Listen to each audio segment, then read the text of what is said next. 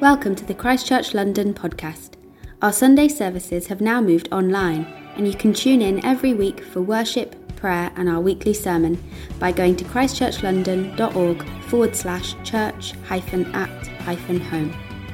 We're now going to hear the talk from this week's Church at Home service.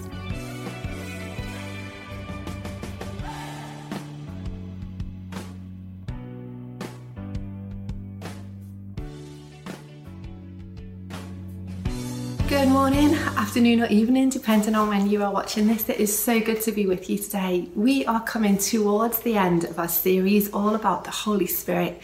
And today we are thinking about the gifts that the Holy Spirit gives us, sometimes referred to as spiritual gifts.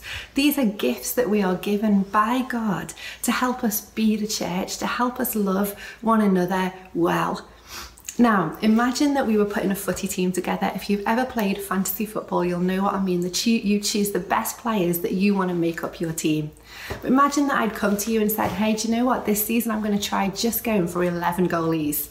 You tell me, Joe, you don't get football. You need all the players. You need the strikers, the defenders, the midfielders.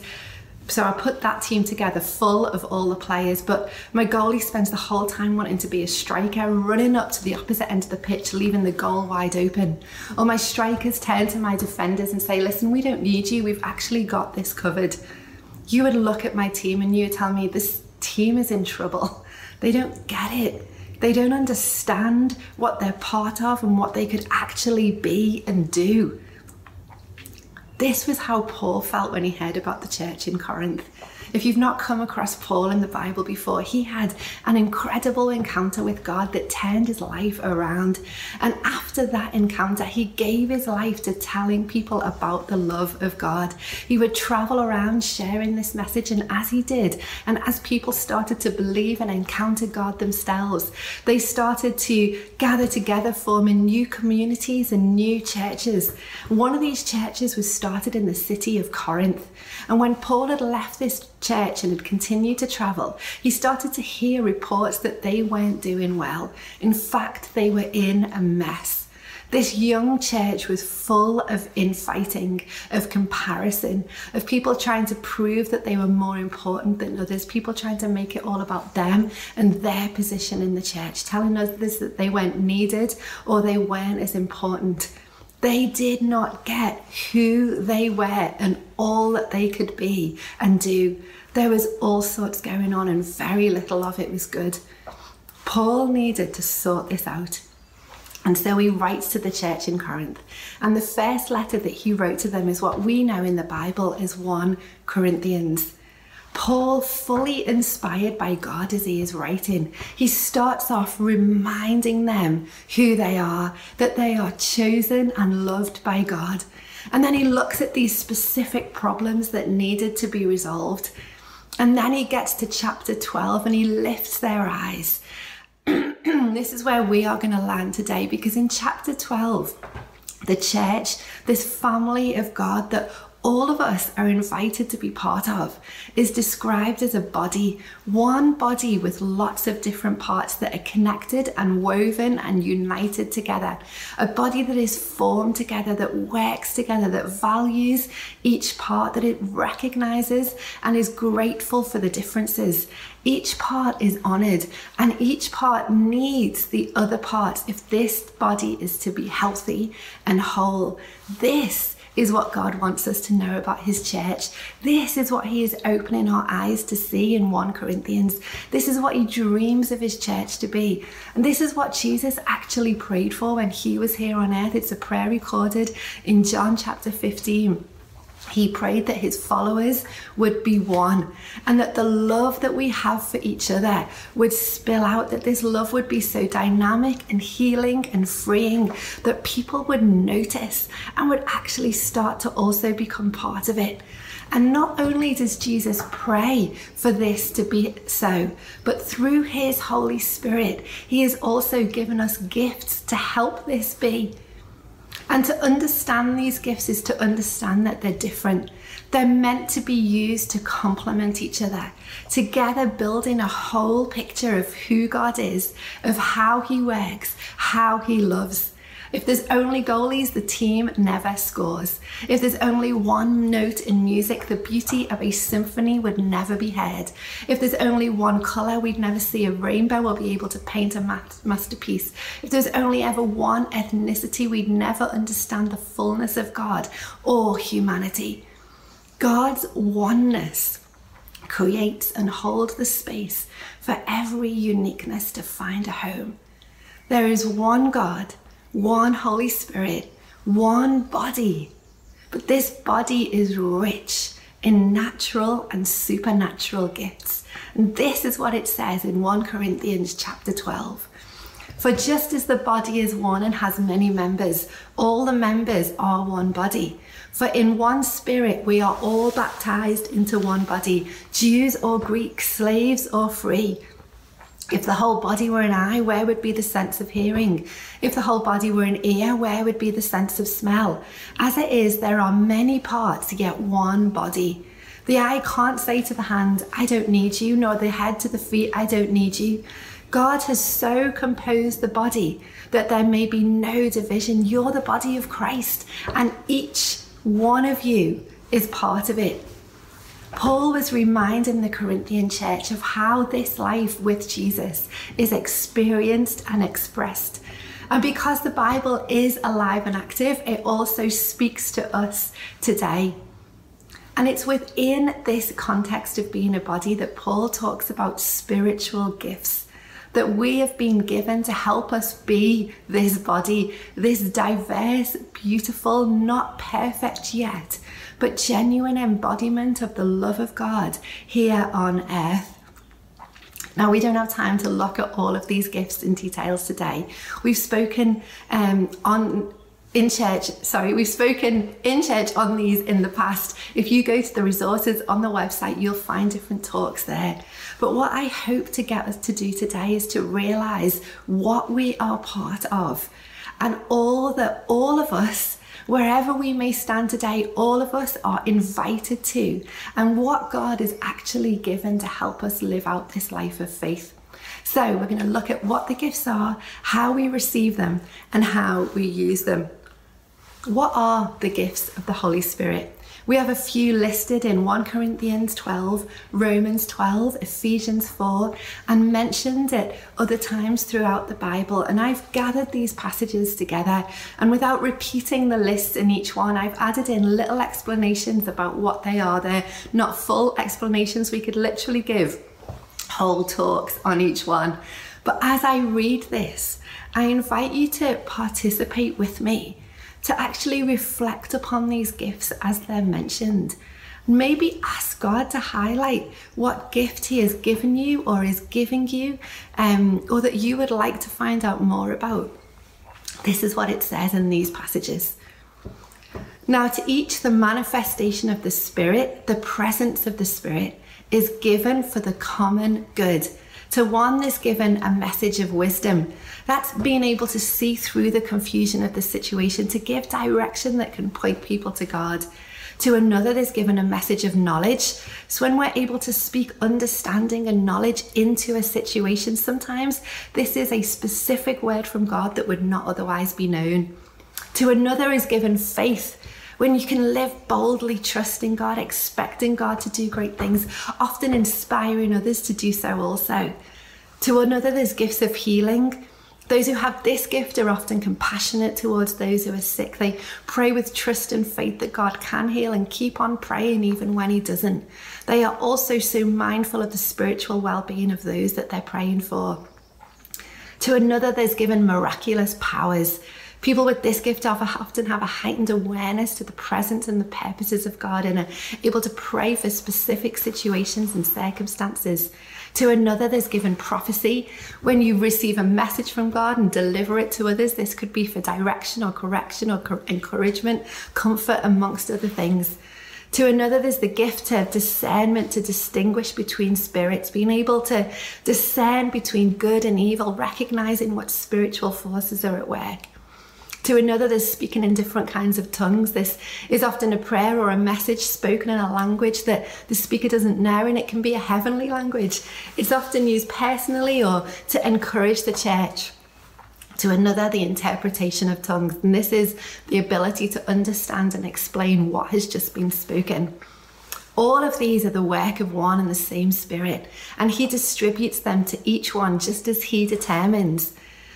And God has also placed in the church apostles. Those are called by God with the spiritual authority to pioneer new churches, ministries, areas of work. Then there's teachers, those with the gift to communicate what the Bible says and help people apply it to their lives. Then the gift of administrating. This means to steer. It's a leadership gift that often focuses on details and organization. And in addition to this, in Romans 12, we're told, if your gift is serving, this is often an act of service done with genuine love for the community. People who aren't looking for the spotlight, but are just happy to help out, then serve. If it's to encourage, this gift exhorts others, it strengthens them in faith, it calls out courage, it challenges and nurtures, then give encouragement. If it's giving, people who have this gift just love to think of others. They give as a way of blessing others, often hospitable with their lives and their homes. Then give generously. If it is to lead, those who are leading, assisting, protecting, caring for others, do it diligently. If it's to show mercy, often expressed by loving and caring for those who are suffering, being sensitive to those who are hurt and having great empathy, then do it cheerfully. And in Ephesians 4, there's added the evangelists, those who have a unique ability to connect with and clearly communicate with people regarding faith. And they're always looking for ways to do this. And the pastors, those called and gifted to care for a local body, often with a mixture of abilities to be able to look after people. So, how do we receive and grow in these gifts? This is the picture of what we are part of. How do we receive and grow in these gifts? Open our hearts to the love of the Holy Spirit and eagerly desire the gifts that he gives. Pray. Stay in friendship with God. Read the Bible, study these passages and others when it talks about how these gifts are expressed. See a need around and do what we can to meet it. Be in community where love is lived out. Maybe you're thinking, I'm a bit nervous about these gifts, or some of these sound a bit weird. I've never heard about these before, or I actually don't know what gifts I have. Don't worry, that is totally normal. Trust the wisdom and encouragement that you might be given from others. Have conversations, ask questions. Trust wisdom from leaders to help you work out where your gifts may lie. Trust what the Holy Spirit gives us. We may be given gifts for a specific time or situation, and we may be given a continual gift throughout our life that marks us significantly. When we're given these gifts, don't compare, don't try and have someone else's. Take care of what you've been given, and that's how it will become a valuable gift to others. Maybe you're thinking, if the Holy Spirit gives the gifts, then why do I also need to eagerly desire them, which is what we're told in 1 Corinthians 12. We don't receive and then just discard them and not take care of them. We're to honour these gifts, to grow them, to be open, to keep on receiving, to steward the gifts as we've been given them, to give them back as a way of loving others, of building community, of serving the church. So how do we eagerly desire them? Well, what do you do when you eagerly desire something? If we eagerly desired to paddleboard, we'd learn about it, we'd ask questions about it, we'd find people who are already paddleboarding, we'd watch them, we'd think about how we're using our time, our resources, our energy, and we'd find ways to give paddleboarding a go. Similar. We have been given these gifts for the common good according to the start of chapter 12. We're given these gifts to strengthen, encourage, and comfort each other, to help us as a church actually grow in maturity, being all that she can be. And we're given these two instructions in this passage to love each other and eagerly desire spiritual gifts. If we don't desire, receive, and use the gifts that we've been given, we will miss out on ways to love each other. Now, the truth is, some of us may have had bad or painful experiences of these gifts, times when they haven't been used well, times when they may have instead caused division or confusion or been used to wield power and manipulate. And this community in Corinth were doing similar things. They were not humbly using these gifts for the good of each other. And Paul's response to this in these chapters 12, 13, 14, is not to stop them using the gifts, but to reground this entire community in love.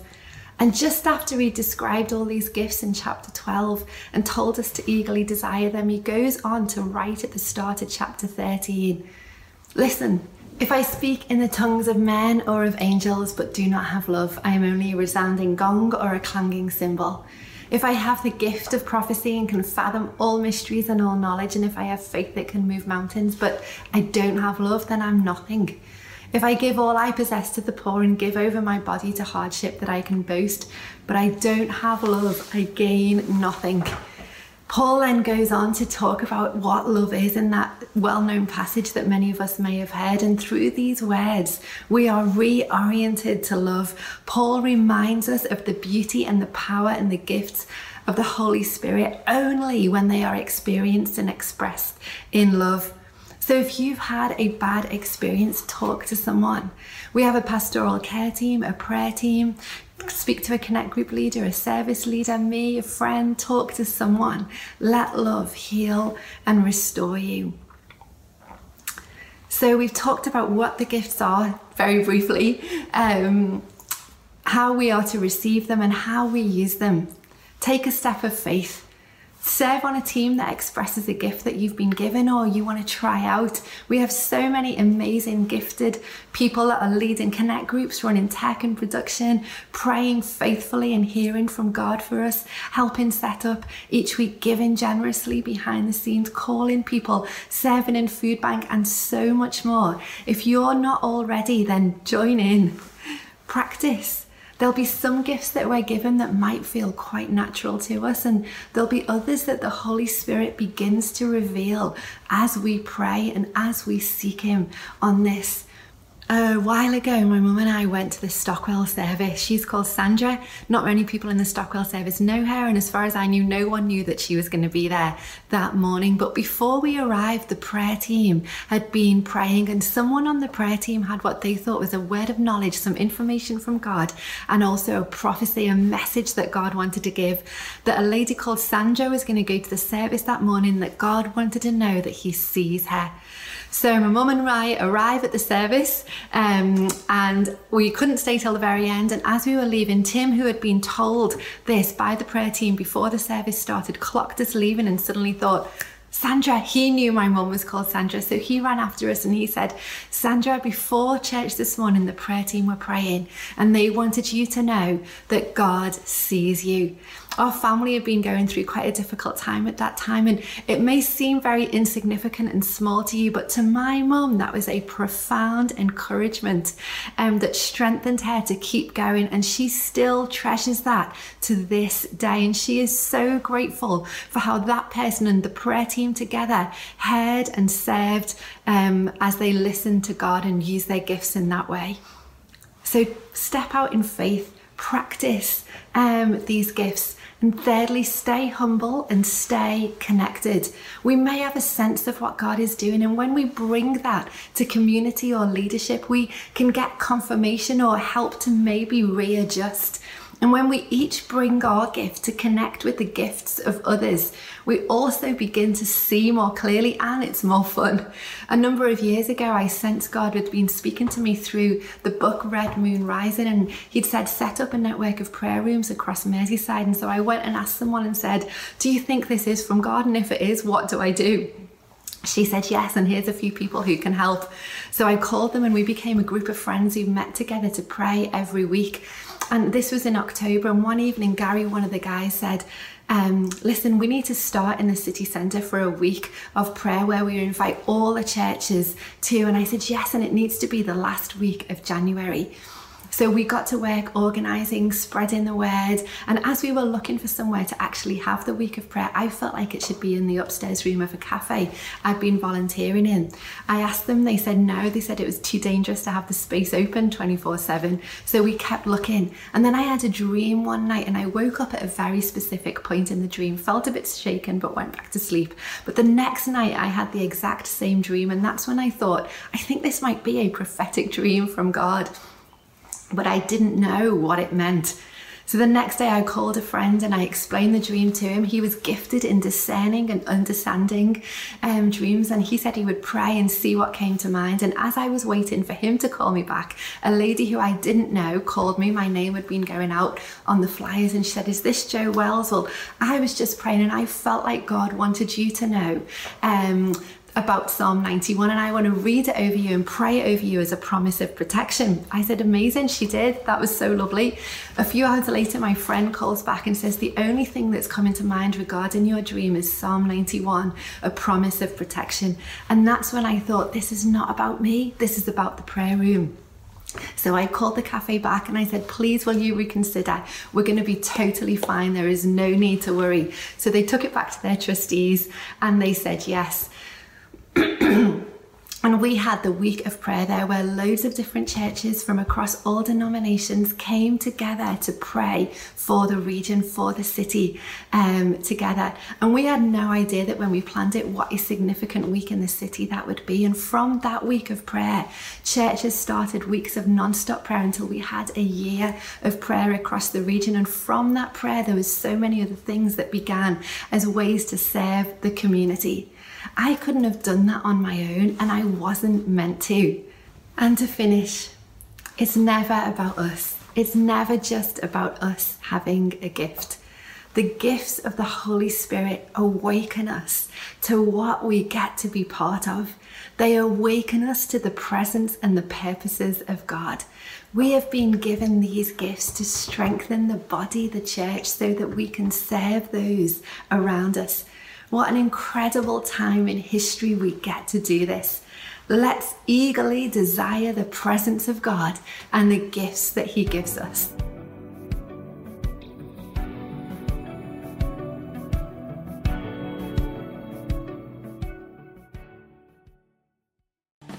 We hope you enjoyed this talk from the Christchurch London podcast. To hear other talks or find out more about our Sunday services, head to christchurchlondon.org.